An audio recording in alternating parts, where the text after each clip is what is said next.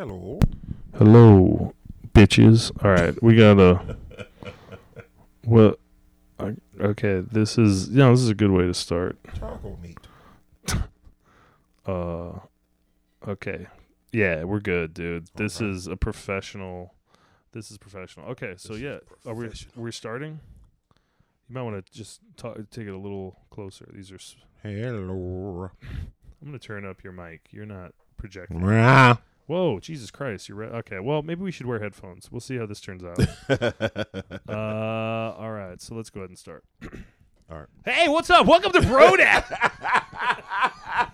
All right, this is podcast number 1. Welcome, 3 open micers listening to Harry J. Riley and Phillip Kopczynski. Fucking bring it on Brodads. Dude, this is where we dice up what's going on in the country and give you our take. It lets you know what's happening in our world. What the fuck's up, Harry? No, how crazy would that be if that was how just started the podcast? No discussion of how we began. Hey, how'd the podcast go? Phillip fucking lost his mind. We gained 12 listeners. Yeah, well, I think it's fun to do this. I'm glad that we're doing it, but we don't know what we're doing yet. And that's the beginning of every podcast. Yeah. 2 lost souls. Yes. Usually 20 years younger than we are. They just got their first couch. It's filled with lice.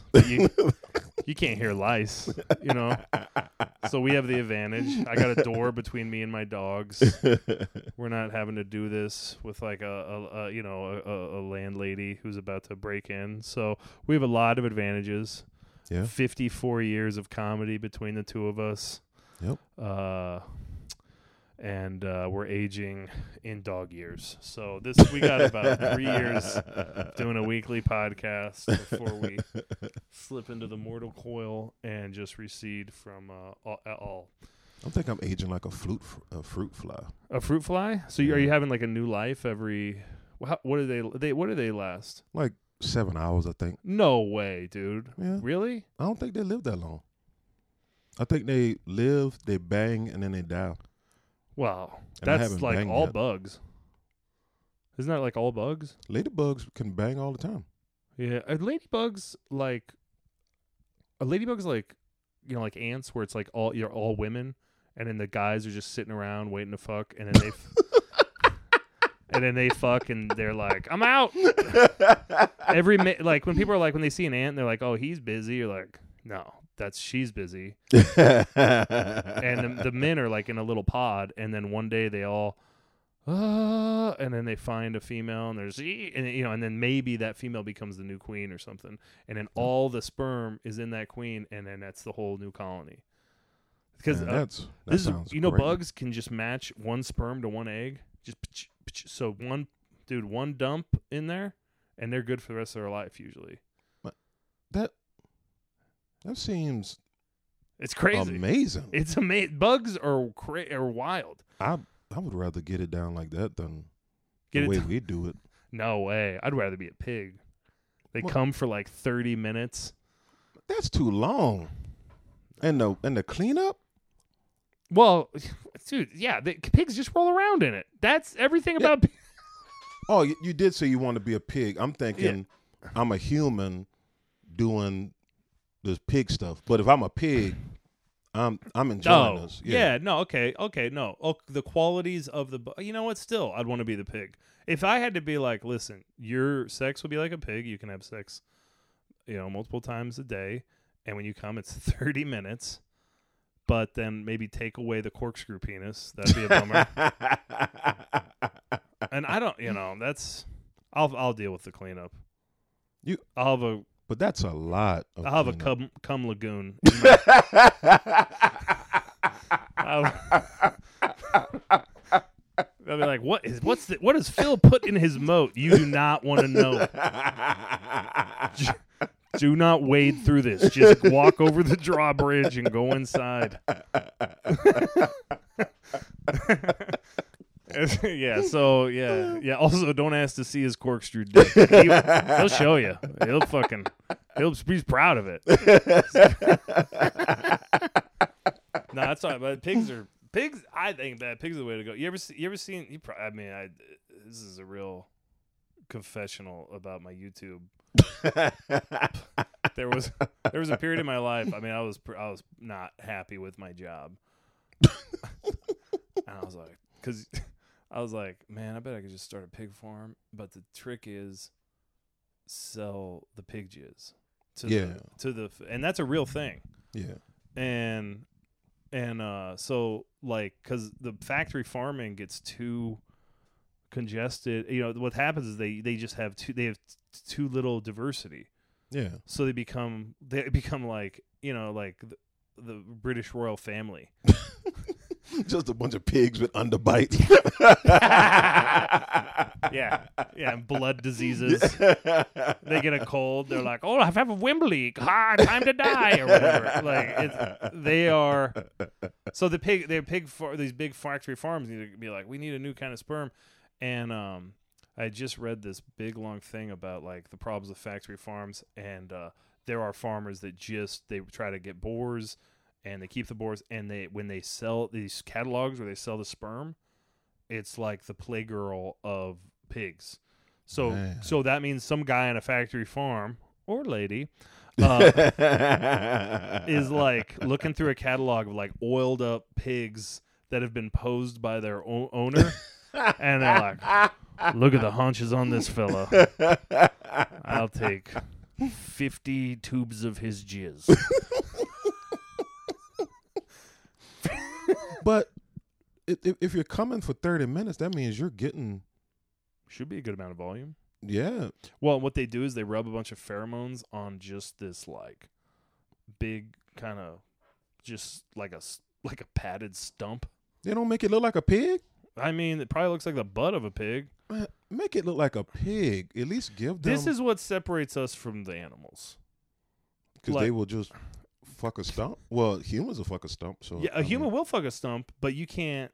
I mean, you know, you're not. I mean, if you like, you think about like the fleshlight. Yeah. They're like, this one has little rubber vagina lips, and the guy's like, okay, yeah, that's a synthetic stump. Otherwise, they could have just been like, here's a fucking tube. And there are guys that will do that. Yeah. But when they're trying to market it, they're like, oh, I want it to look. Can we kick it like a Caucasian lips with pink lip? You know, they're like, they want it like. If I'm having sex with a tennis ball container, I don't care what color it is. Yeah. Well, people do though. You know, I mean, but a pig doesn't give a shit. Yeah, a pig, and day after day. Dude, I mean, I don't know what it's like to fuck a stump, but I gotta believe you do it once and you're like, man, I don't feel good about myself. That pig will be like, that's my fuck stump. He's bringing it gifts. Next time he shows up, it's got a little food in his mouth. He probably got to cover it up once he's done, because he'll just want to... He doesn't want the other guys to find it. This is a monogamous fuck stump.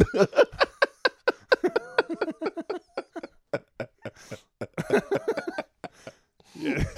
You find a stump like this, you do not want to... You got to take good care of it. Padded, everything. I mean, it's just... Yeah, when you can just smell something and be like... You know, and just... Yeah. I mean, that's an animal, right? I wouldn't want to live like that. I wouldn't want to be able to... get horny from smells. That would be terrible.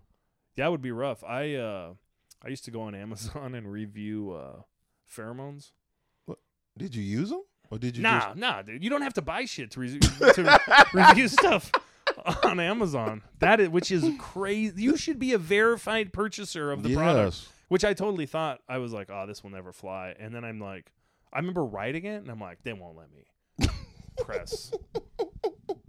You know, and then I'm like getting into it, and I'm like, don't get this into it. You're too into it. It's that's too. Because I know I'm gonna press like send or whatever, and then it'll be like, you have to verify the purchase, and they didn't at all. And I now that you could look it up. I think it's Alpha 47 or some shit, and I put out this narrative where I'm like, yo, this stuff is awesome, but it's a little too strong. I'd go easy on it because, like, I put it on, and then at first my roommate's girlfriend started coming up all over me. I'm like, yo, you got to chill out, Brittany.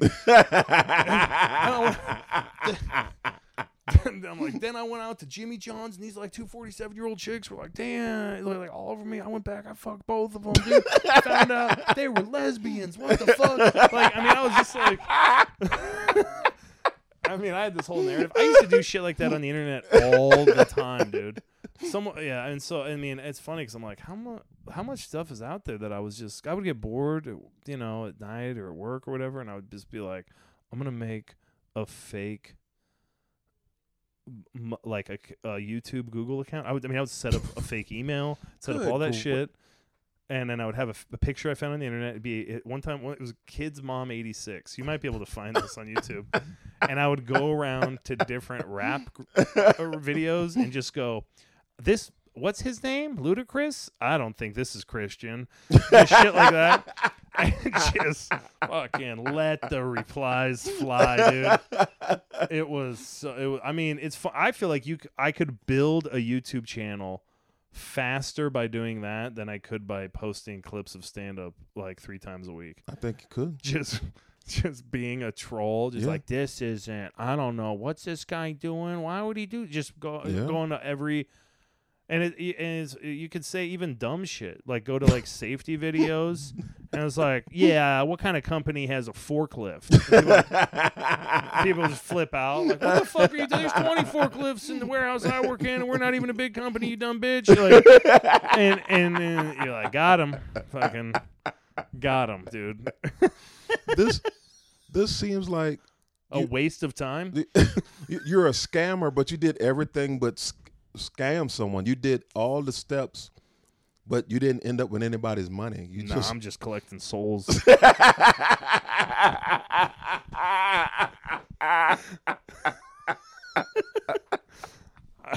I'm just out here making people flip their fucking lid on some bullshit internet stuff, and it would be so funny because it would be like all these little, like, just seeds I'd plant. Yeah. And I'd be like, well, that was a fun Tuesday night. Time to go to bed. But then there's somebody, like, in... people are arguing like it's like they're at a Geneva Convention trying to figure out a new country. Yeah. Like they're that, and then I would forget about it. And I'd come back like, oh, it's Tuesday night again. My wife goes to bed early this night, so I'm just sitting around killing time before I'm tired. We're going on the internet again. It's like fucking a million notifications or whatever. I mean, it's probably like 100, but still, like, that's a lot. And I'm like, oh yeah, I started this whole fake account. And I remember, and I would go and start. I'm like, man, woo, these people are going really, really mad. They're really mad. You know who you are? You're the guy who brought cane toads to Australia. Oh yeah. I'm a big fan of that dude. He was like, yeah, I'm gonna do this, and then he leaves and he comes back, and like a cane toad's the mayor of a city, and he's like, oh, no, what did I do? Yeah, that guy was probably like, whoa, who did this? Can you believe all these toads? Oh my God, dude. You know, it's so funny because I look at shit like that, like when they're like, turn off, you put all your electronics in airplane mode. And I'm like, yeah, everyone should definitely do that. And I'm like, then when it comes to me doing it, I'm like, fuck that. I've never done that. Yeah. And the same thing, like, you ever gone through those like fruit? You know, like those like, don't bring apples here from other areas or it'll kill everything. And you're like, oh, I hope nobody's bringing apples. And then a mile after the sign, I'm like chucking a core out the window. Like, one little apple's not gonna hurt. I mean, everybody. I'm not. I mean, as long as the rules are there, yeah, most people will follow the rules. Yeah, so I'm good. I don't need to follow them. Yeah, it's like when they tell pregnant women not to drink during their pregnancy. They know people are gonna drink. Yeah, you can have a couple, but they say don't drink. So then people will be like, well, you know, if I have 3 drinks a month, that's not too bad. I had a friend who kept smoking cigarettes during pregnancy. Yeah. And she came out to a show. She was like visibly pregnant, and she was like, "Hey, you want to go outside or whatever?" And I'm like, "Okay." And we're in a casino. Yeah. And she was smoking cigarettes. She waited till she got out to the car to smoke cigarettes. We were bullshitting. And at one point, I'm like, "You came out here because you don't want to have anybody see you pregnant smoking cigarettes." She was like, "Yeah, that's exactly it." And she was like, the doctor told her, she goes, "At this point, it might be harder for you to. It might be more traumatic for the fetus because the fetus has to quit smoking. Like, let that fetus go cold turkey once it's born, you know." Yeah. Kind of a thing. So That's what they told my daughter's mom. She smoked cigarettes? She smoked like a chimney throughout that whole damn thing. Really? Yeah, my mom smoked too. And I was like, man, this is gonna be a little fucked up baby. What was the weight? She was 5 6 pounds. Yeah, that's a smoker's baby, dude. Yeah. Yeah, a smoker's baby's like a smoker's lung. Smaller than it should be. And she was brown too, so that's another thing about her.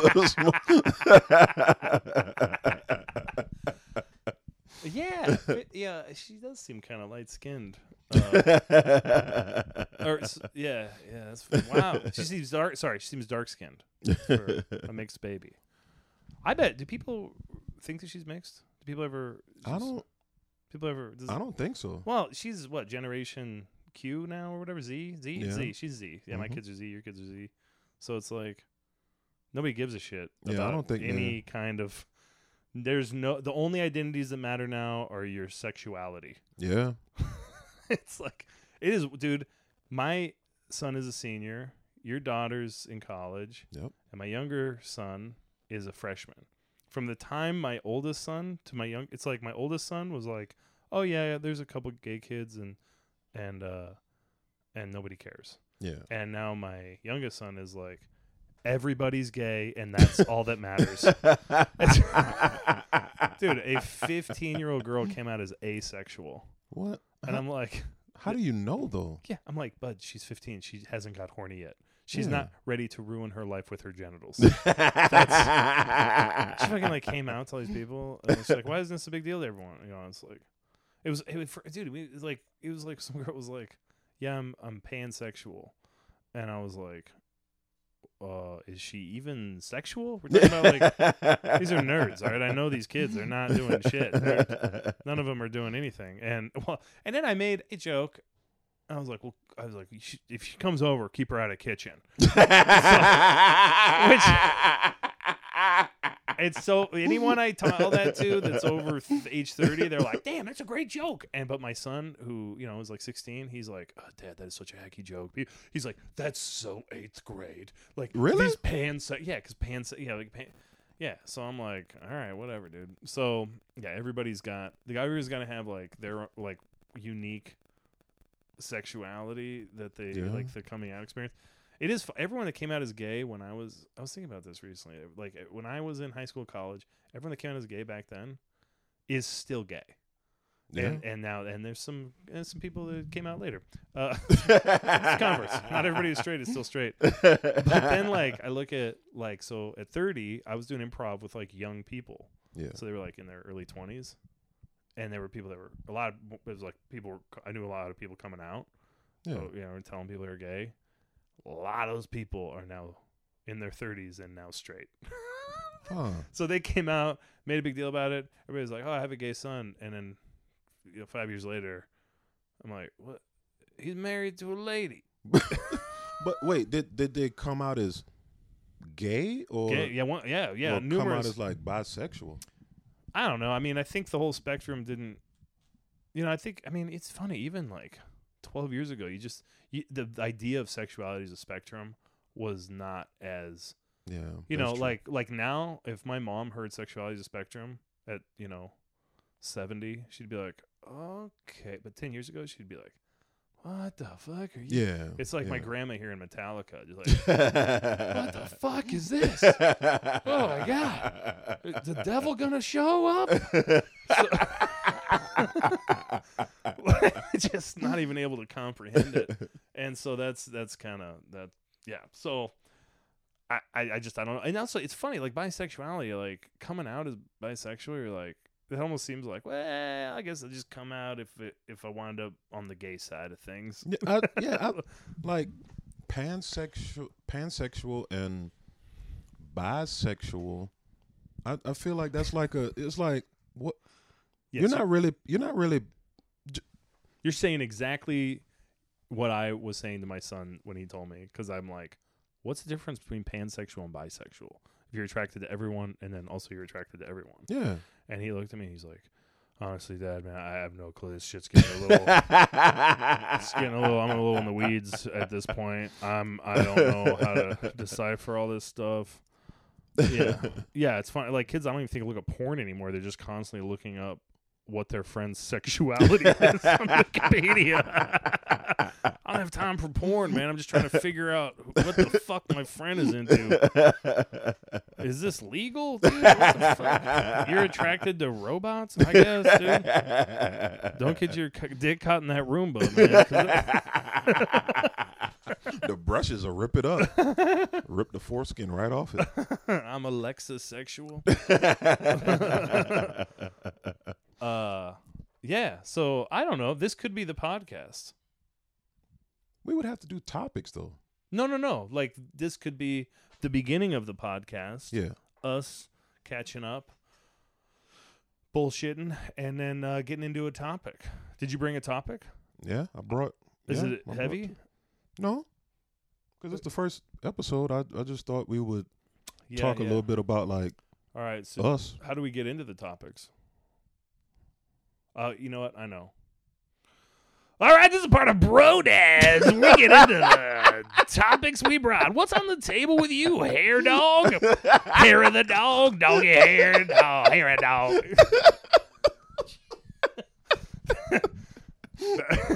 I think that'll work. Yep, that'll work. Run it. Yeah, no, we're going with that. What's that? First take. Yeah, go first. I thought we would just talk about like how we got here, like do this podcast, or what exit you have to take to get to my house. Not like like a little bit of your biography. Oh yeah, first episode. That's good. Yeah, so people know like if they should keep listening or not. Dude, I feel like you should go first. All right. My name is Harry J. Riley, and I am a Sagittarius. I don't know what the other parts are, like your waning moon and your rising sphincter. I grew up in South Carolina. I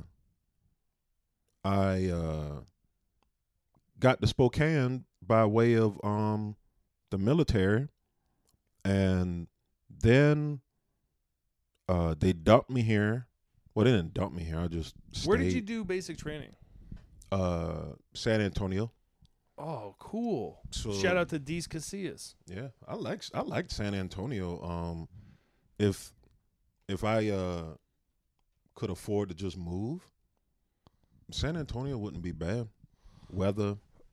Texas summers, man, would be brutal. But the only thing is that Texas is kind of like it's like it just seems like everybody down there is like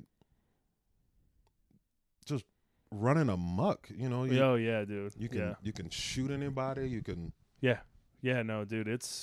You can ride a pig in a town. It's like what you gotta at some point you gotta be like, this is getting out of hand. But I would have stayed in San Antonio if they would have let me. Dude, yeah, they handle their own justice in Texas, unless it was a fetus that robbed you. Yeah. You can't. That fetus is gonna get away with whatever. I've been doing comedy for I don't even know. I think it'll be 18 years, but I'm not sure because I didn't. You know how some comedians like August the 3rd. No, I'm October 2013. Yeah, I don't know the date. Some people know the date, which seems a little crazy to me. Yeah, some people know the number of shows they've done. I have no idea about seems none wild. of that. That what seems really weird. They're like, I've done 18,222 shows. You're like, how many paid shows? I've done 8. You're like,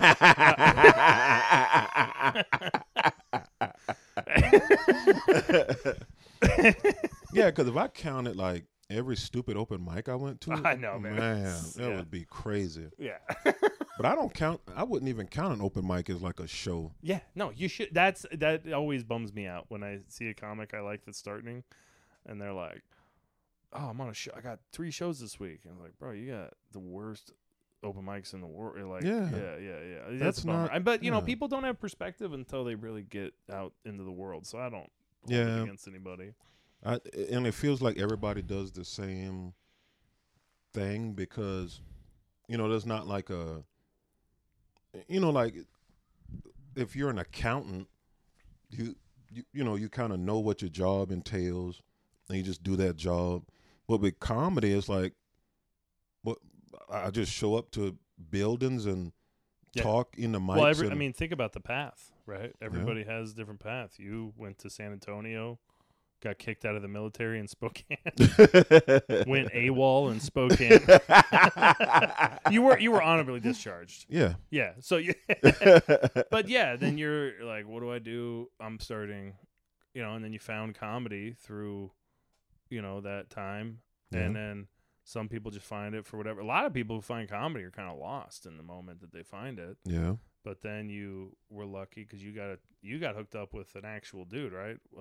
Jay Wendell took you on the road. Yeah. The 100-year-old comedian who somehow is still alive. Yeah.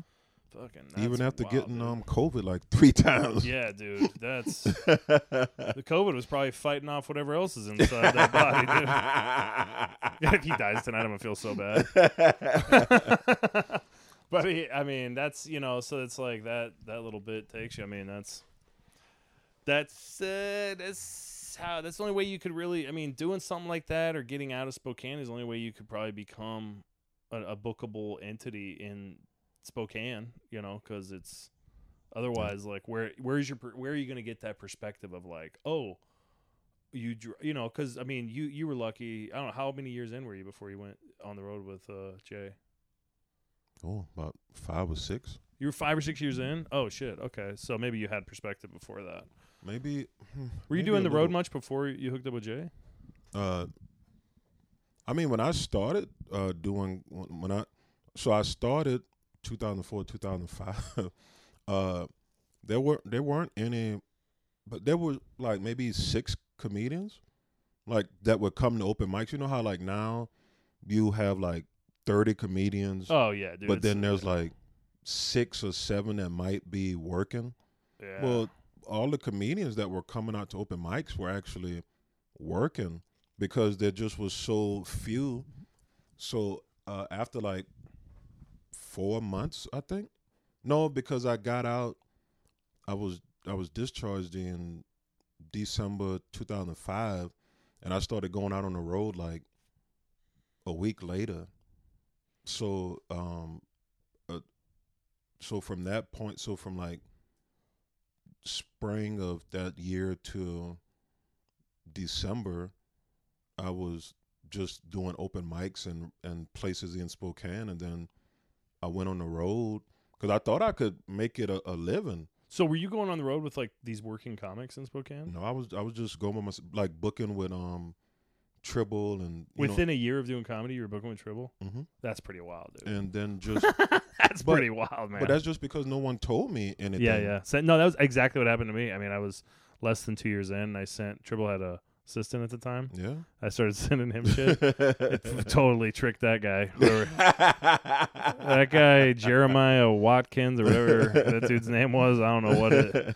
He had that kind of bullfrog-ish name. I don't know.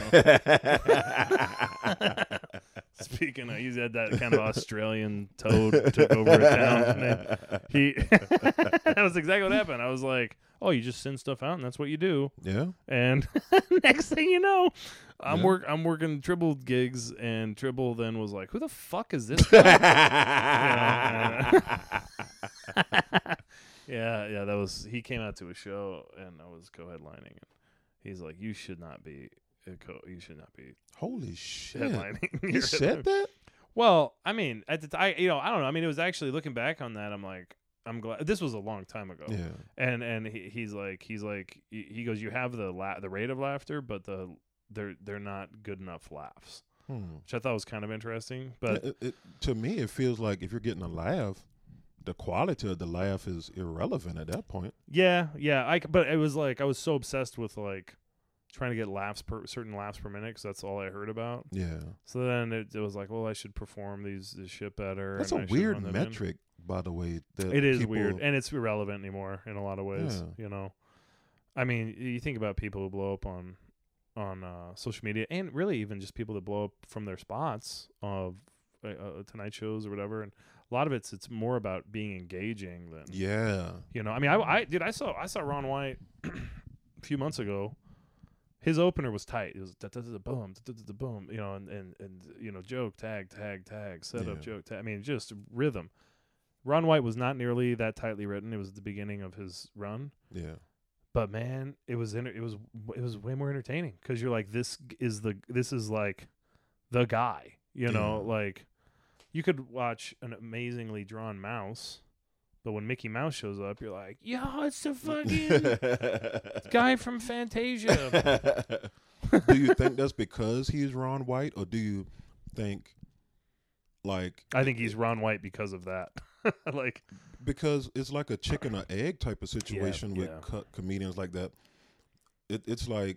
But also, his persona was so in the groove of what... it was kind of like, ew, cool. I'm seeing Ron White.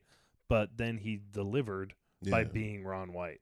Whatever that entity I had in my head, he delivered. Because I've seen comics where you're like, yo, this is the guy from whatever. And then you watch him and you're like, this ain't the fucking guy. Like, this is a bad carbon copy because it's been 20 years of road miles. And whatever, And who knows, sometimes they keep it up. A lot of comics do, actually. But, there's a lot of times where it's like...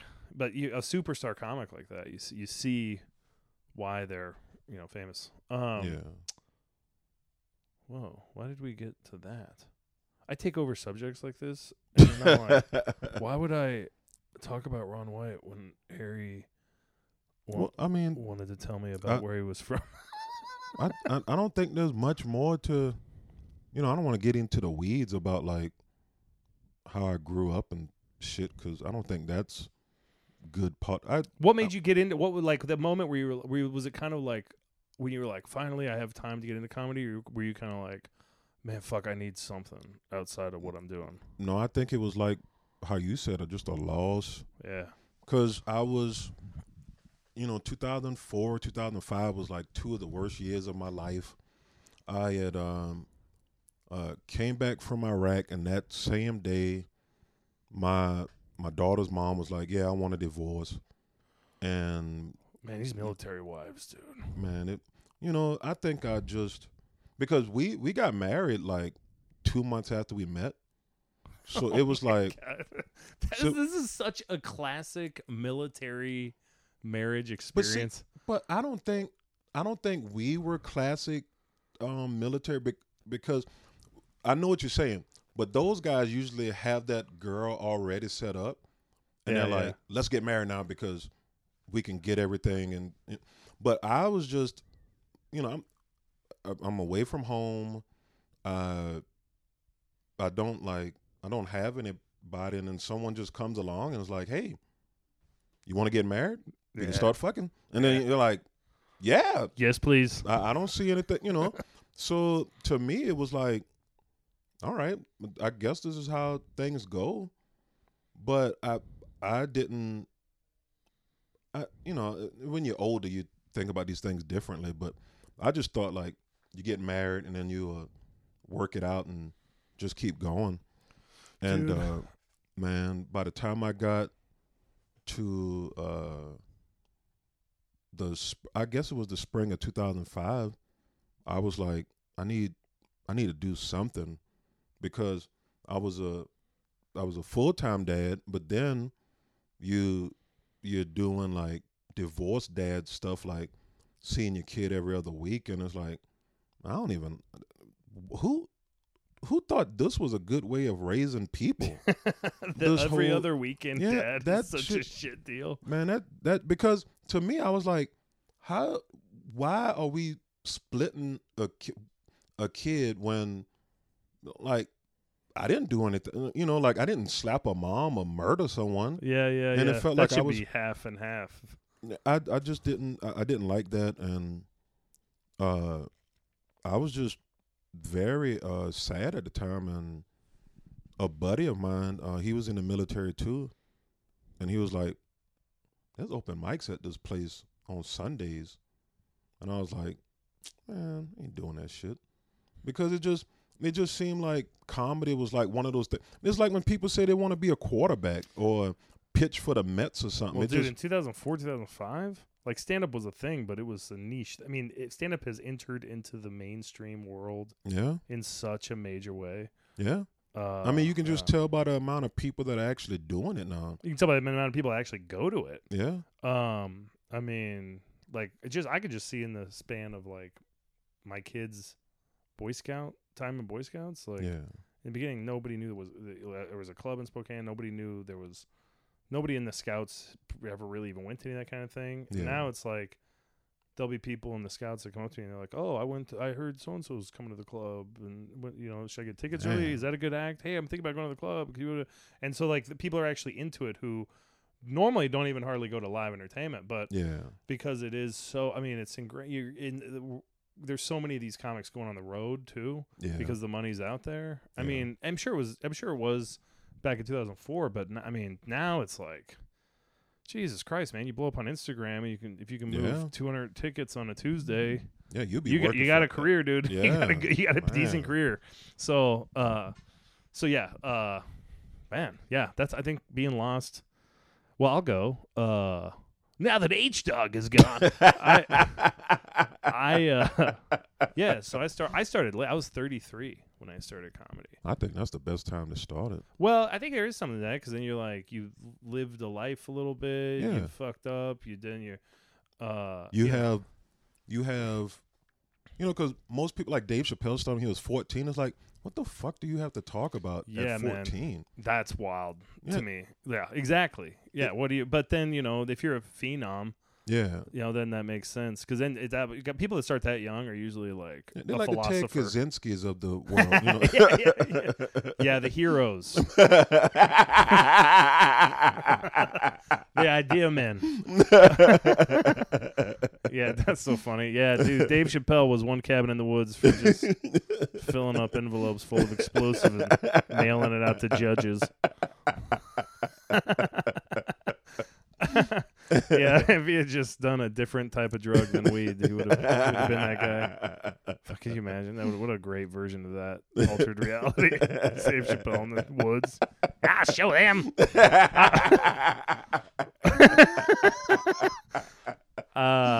So I remember I was doing an improv, and I wanted to do stand up, and I almost did it when I was 30, and I didn't. And then I was just surrounded by it, and I was writing for Michael a lot. Yeah. Glassmeyer. Yeah, I wrote a lot of his stuff. Wait, so Michael started before you did? Yeah. Well, yeah, I did. We were doing improv, around. And then he was doing songs, and I was like, I better write you. So I wrote him a couple songs, and then he was performing those, and I saw them work, and I was like, I remember I was showing Amanda, I'm like, oh, I wrote this song, and she's like, you should just do this. Yeah. And I was like, yeah, okay. And then I was like, I would literally write up.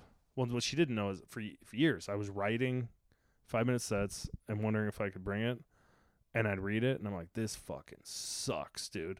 So I was bombing by just not going up. I was like, I could tell. I mean, it was bad. Like, it was really bad. I could tell they were really bad. I mean, they were really corny jokes, and it was really dumb. I mean, and so eventually I was like, all right, I'll just do it. And then I followed you. It was funny because the guy forgot my name. He was like, all right, well, fuck, I'd hate to follow this guy. Give it up for Phil Cobb, and I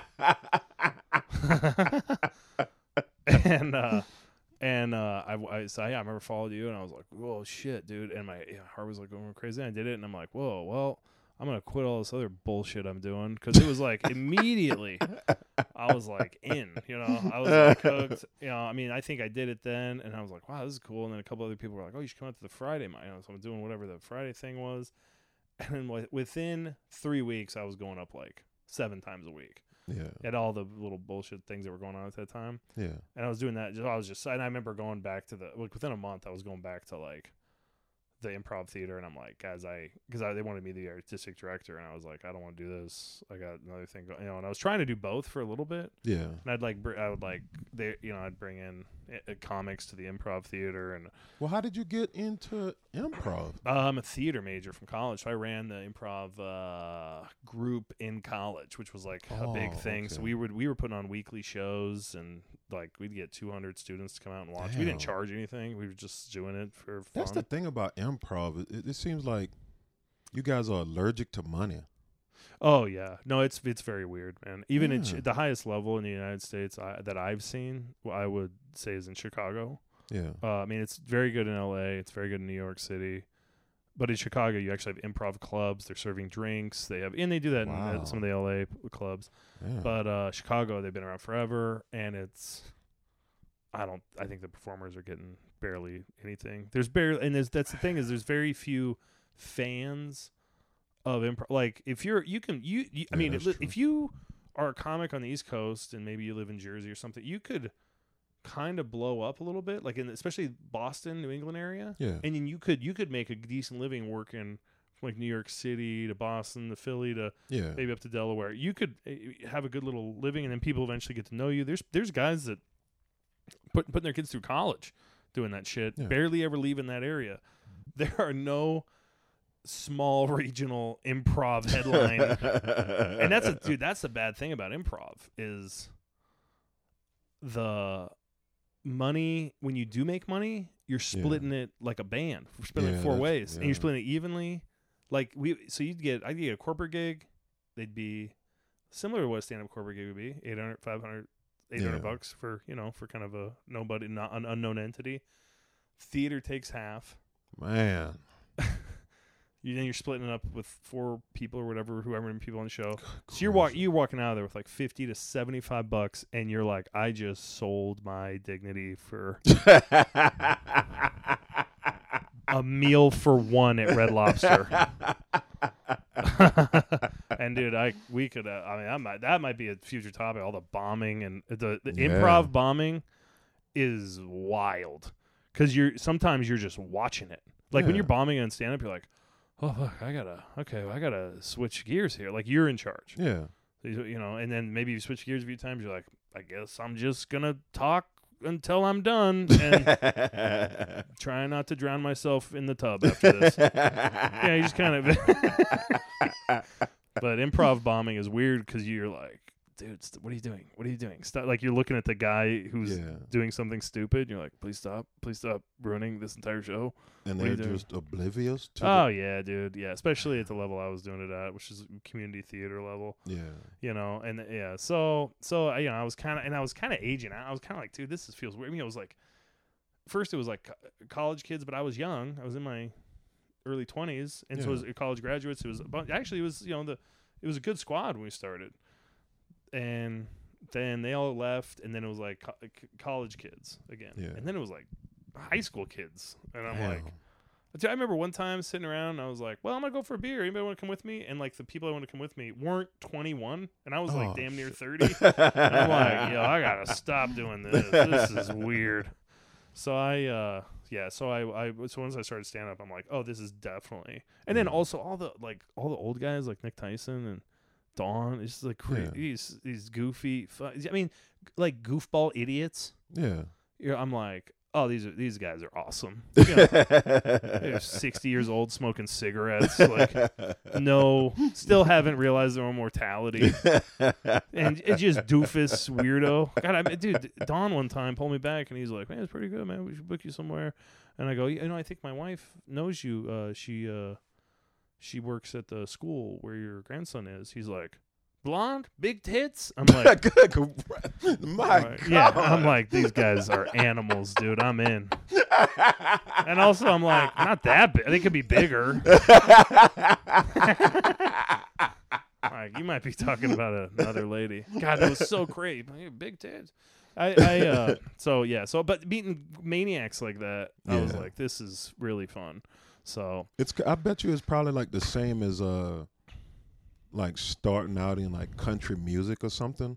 Like like a something where there's like a community that you would be in with, and you got people who, like, oh, I used to tour with Willie Nelson, or people who, but they're characters in the community. I think the big difference though with musicians and comedians, because I think once you enter into either professionally, there's a lot of similarities where you're like, oh, this person is opening act for this big band, and this person is a supporting person for a musician that plays in the band of whatever, and maybe you can hit that, maybe you hit your stride, and there's headliners and there's openers but the difference is like people who go into that world have been playing an instrument usually since they were a child for years, and there was a point when they were probably around 13, 14, 15 where they're like, do I give a fuck about school or do I just practice my instrument for like 5 hours a day? I mean, people who, especially country, especially like if you're like especially if you're like a studio musician or somebody that goes on the road and plays professionally, like it's unreal how good those people are with their instruments. And I knew people like that growing up, and then my sons play fiddle and they were in this music community, and I remember there was a point when they were younger, I'm like, they seem to like this, but they don't seem to like this that much. Like, I can't make this my life, and I'm not part of this. So it's so much of that's like generational, whereas like comedy, you could literally be like, yo, my boy says I'm funny. I mean, if some crazy shit happens in 2 years, you could be like, oh, I just got on a fucking 80 city tour with Knapsack Jerry. The internet guy. He wears a knapsack. Anyway, come out to our show, dude. That comes with a free hot dog. We're doing 80 cities. We're doing the loony bins on Sunday. I mean, that kind of shit, especially now that shit's happening all the... Come out, dude. Like, this guy Ginger Billy is, like, selling out everywhere. Yeah, like, dude just pop up on the internet, just some wacky motherfucker who's got enough money for fireworks and in a truck. Just making crazy-ass internet videos. Like, you're like, well, where'd this guy come from? But then if you think about being that dude's opener... Yeah. Oh, like, so he's like, man, you're pretty funny. Come on out. All right, cool. Just help me fucking lay some gravel in my driveway, and then you can come out with me, man. Like, and that's what people don't get about stand-up is like they think. I remember that I didn't tell people I did stand-up for like a year. Like, man, like I don't think I've told people yet. Still. Man, 18 years in, I'm coming out of the closet as a comedian. Man, my therapist found out I was a comedian like 3 or 4 months ago. Man, that you should have said that earlier. And I was like, that's the reason you're in therapy. Yeah, but I didn't. But because you're a comic. I had the last 2 that I had. I told them that, and like every time we weren't like talking about stuff, they wanted to. They would throw in like something comedy based. Yeah. Like that was the only thing in my personality, and it just felt weird. It's like, man, I do a lot of different things. You can talk about anything, and I think I have a response for it. You don't have to talk about, oh, I saw this one comedian, and now I got to play this game of like, oh, every comedian that's ever walked the earth. It's like, I do not like telling people that I'm a comic or that I even do it. I mean, I told a doctor who I was like trying to tell my background to, like my medical background. Yeah. And I was like, I have 2 aunts that died of colon cancer. Should I go in at 50 or should I go in early? And he's like, it was closely after. He's like, what do you do for a living? And he found out and when he was like, oh, you're a comic? Oh yeah. You might like this story about my colonoscopy. Oh man. Right. And he's like running I'm like, is this guy running a fucking bit? He's running a bit on you. That's what it was. And it was like almost too crazy to believe. He's like, they said they said it wouldn't be a big deal afterwards. It was the prep beforehand that was a big deal. But afterwards, I went on a first date with a gal that I had met on online, and yeah, it was a pretty big deal. Still, I had to leave the date. I almost shit my pants on the date. Good. And I'm listening. I'm like, you're a fucking doctor, dude. Yeah, like, what? Yeah. Shouldn't you know? And he's like, well, I'm a general. Oh. I stopped seeing that guy. I was a one and done. I might have seen him twice. Yeah. Well, it's funny because I think I did see him twice because the next time he's like, oh, still doing comedy, and he's doing this shit, and he's like, it was very awkward. And I'm like, I'm just trying to get a clearance to go on a Boy Scout thing. I wasn't even there. Like at this point, I'm like, just take me, Lord. I didn't even care about doctors at that time but I mean, the way he was looking at me, I was like, when I turn 50 and need a prostate check, I don't want some guy being like smiling. Man, you still doing that bit about your sister? Fucking 2 knuckles in. Like, yeah, man, you got any tags? Did you fucking lick your finger? What is that about? Yeah, so it's a very weird thing. It's any kind of medical situation to be like. I just choose not to. When they ask me, I just tell them I'm unemployed. I make them think I am broke. Your topic was way more introspective. Do you want to know what my topic is? What? I think I need some land. How do you feel about land? Because eventually, I feel like shit's gonna hit. Like the shit's gonna hit the fan, and we need to not be around people. Did you feel we start to go to war with China? They invade Taiwan. We can't get micropower. This is a fucking wild turn. This is. But I'm here for it. They take over Taiwan. The microprocessors are not available, and everyone's like, "Oh, that's weird. I'll have the Taiwan flag in my profile." But then, like, fucking a month later, you can't. The gas pumps don't work, and now we're sucking our neighbors' eyeballs dogs out of the socket for meals. We're doing. This took a dramatic turn, man. Well, this is my topic. I thought. Anyway, but I'm just saying the topics. Maybe you should pick them.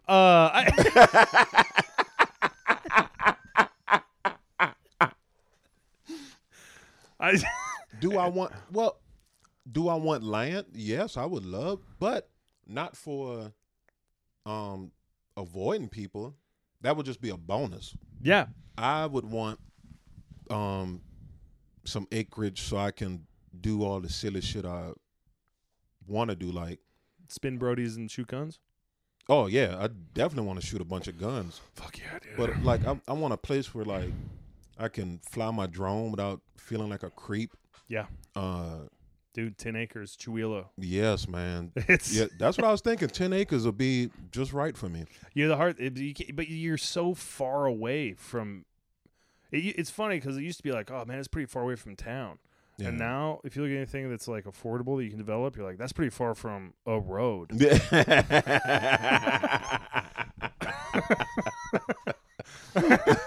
Yeah, even the little Swanson guy that drives the little truck with the meats in it, he's not coming out that far.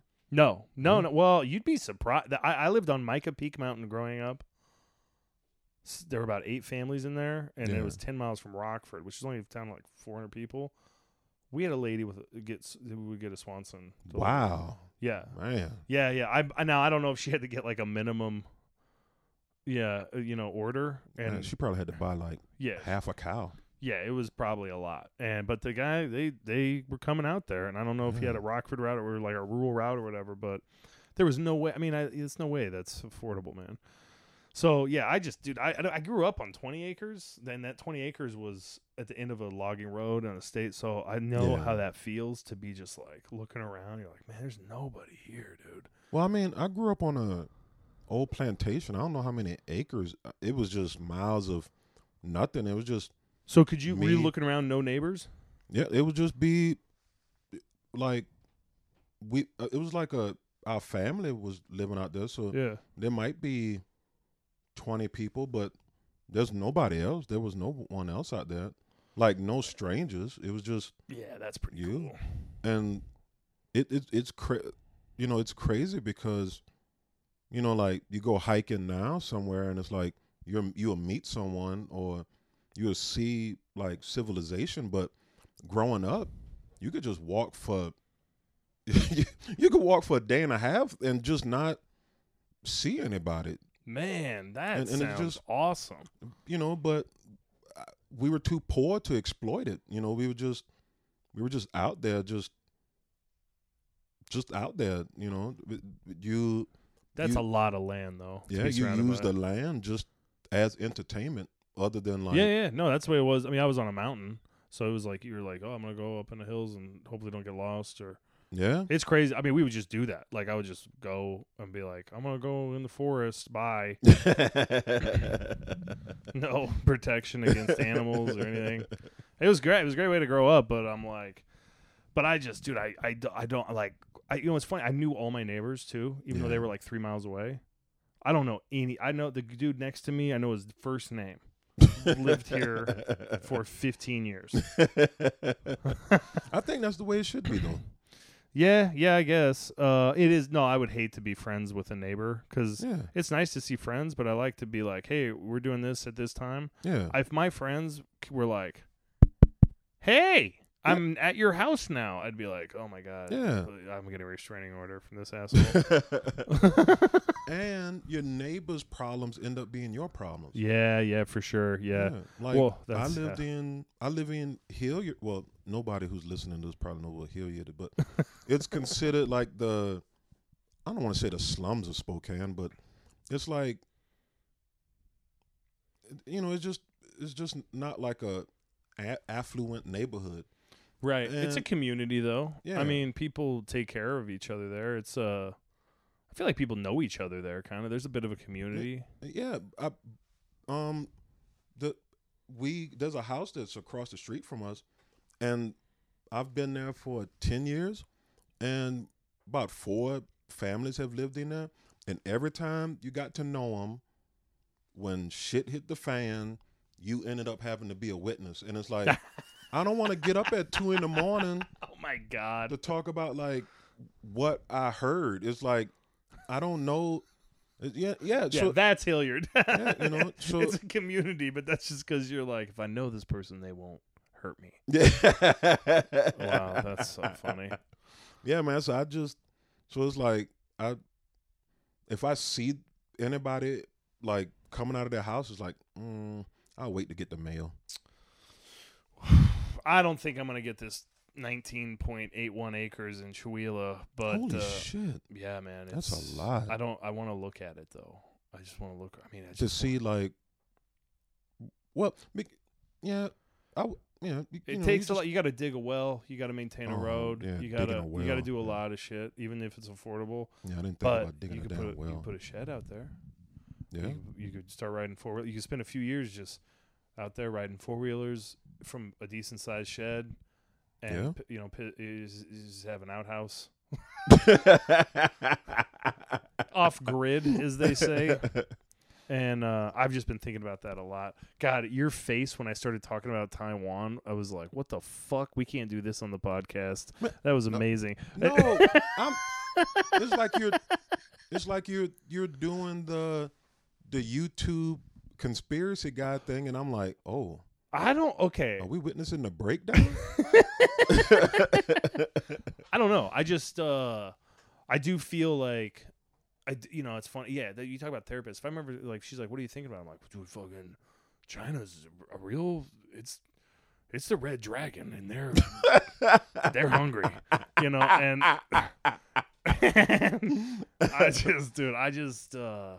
I went to this thing for people in the package handling industry, which I am one of, and package handlers. Oh yeah. I'm in it. I'm a businessman, but that's my business. I didn't think you were. Yeah, we do maintenance.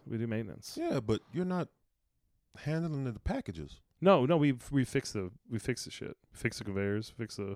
Yeah, but you're not handling the packages. No, but our clients do, and we fix their equipment. So y'all package handlers by association? Well, the trade show is going over the equipment that's used, and since we service it, okay, dude, a ton of the engineers that we met, Chinese, like Austrian, Swiss, whatever, yeah, and I just remember thinking like, we start, when the war begins, what happens to the Chinese guys?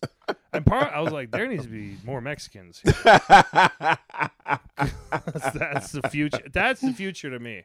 I am serious. I took a year of Spanish, I from a lady, and now I can from a lady. Yeah, did I not say this? I was taking Spanish from a lady. This all ties into One Day More Land. I swear. Yeah, lady. So this lady, she was a Spanish teacher. I took 40 lessons. Was she hot? She probably was. So she was like an older woman who used to live in Colombia. Was she a hot old lady? Yeah, she was. She was. I mean, she was a smoke show when she was young. Yeah, absolutely. Well, yeah, and well, dude, any. I bet it's pretty hard to find an unattractive language teacher, especially Spanish.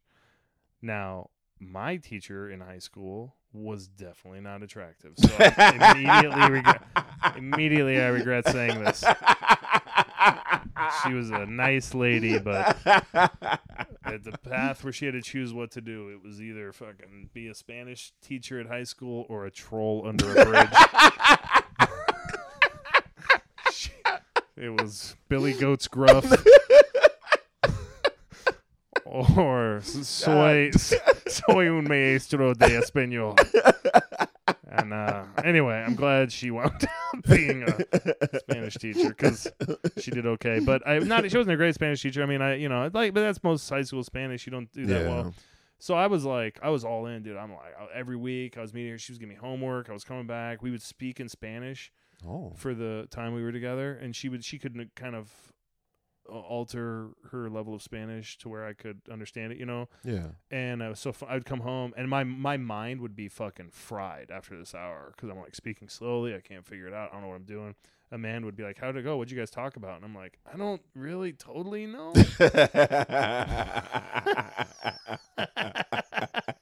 Because the first few times I'm like, dude, this is going pretty good. Like I'm doing all the shit that came easy. This is my wife is happy. My kids are these ages or whatever. Yeah. But then it gets to the point of like, what did you do during the week? And I'm like, I'm missing like half these words, and I can't, but I was really dedicated in trying to do it. And then she left. She left the town. She had to leave the town or whatever. And I could not.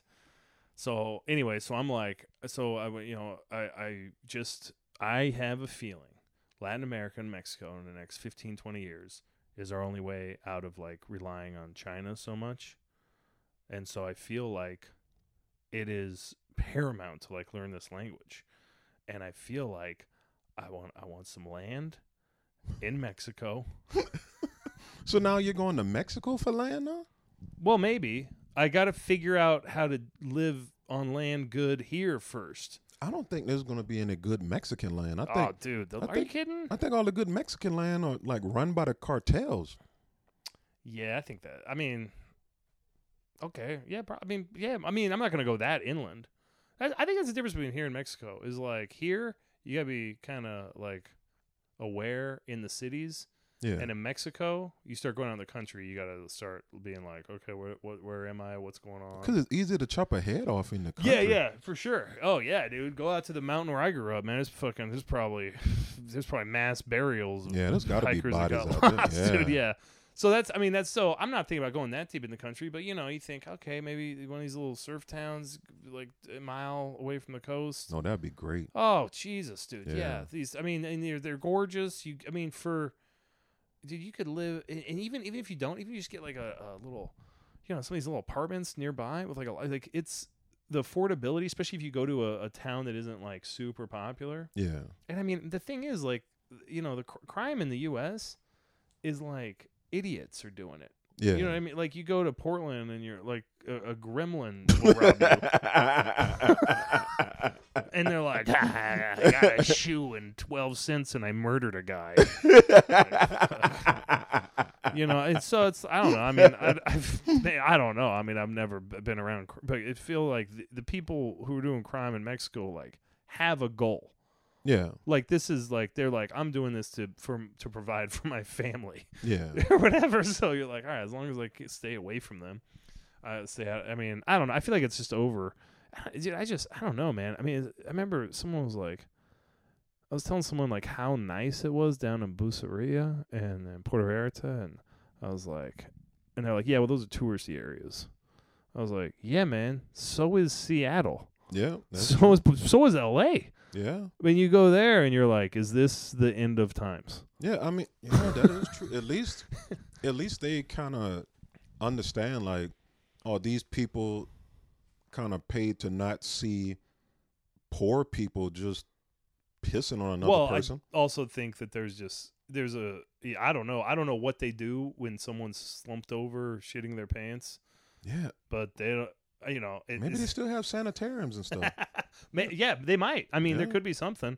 I don't think it's a total. I mean, it is. It's like the 11th biggest economy in the world. Like, it's not. It's it's a bunch. I think it's a big. There's the education down there. Like, it's Guadalajara. Like, tech industries are kind of making a way there. There's some manufacturing that's happened there, and. I don't know, man. I'm all in, but I think that's just. I think our opinion of Mexico is just based on, what we get fed through the media and most movies. Most movies you see about Mexico has got that piss yellow filter over it, and it looks like it's like all a Western. It looks all dingy and stuff, and is it's like every town called Durango. Yeah. Yeah, well, no, Mexico, I think has changed a lot over the past 15 years. I don't know how this goes from land. It's so funny though, because I go down there and I'm like, this is so fucking great, dude. Why? How can I figure out how to be down here more? Well, you can be down there more. It would be tough. I mean, being that far away from, mi negocios.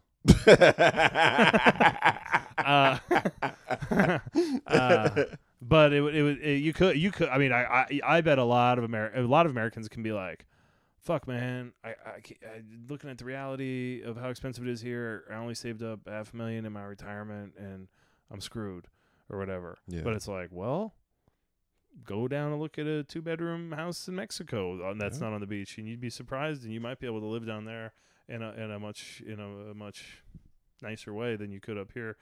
But then you're like leaving your whole community and all this shit. I mean,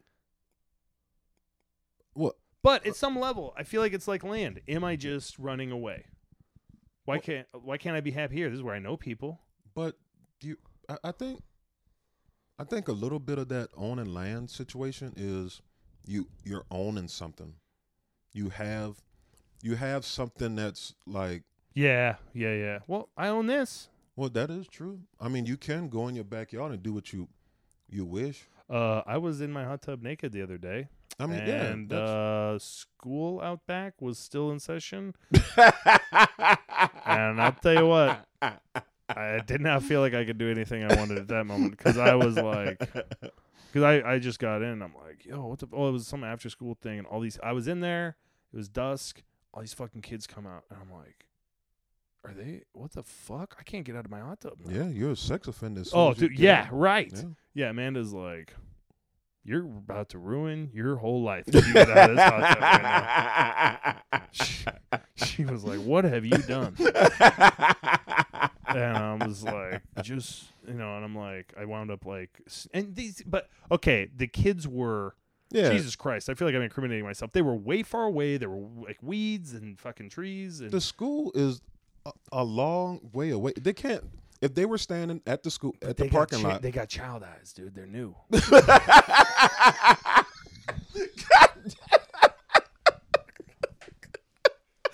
That's That's the most fucking insane thing I've ever heard in my life. Hey, well, that's a good point to wrap it up on. You want to listen to the most insane podcast you ever heard in your life? Keep tuning in to Bro Dads. Harry J. Riley, Phillip Kopczynski. Fuck yeah, dude. I think this could be fun. Yeah, dude. Yeah, maybe. Yeah, we can do it at about an hour. This is easy. It's fun. It's a fun conversation, and we'll bring a topic each time and try to stay on point. Yeah, we can't do 2 topics. Yeah, dude. We should have one topic. That I got off the rails with that Taiwan shit, man. So tune in next time while I tell you about my ideas about why the DNC is brainwashing your children.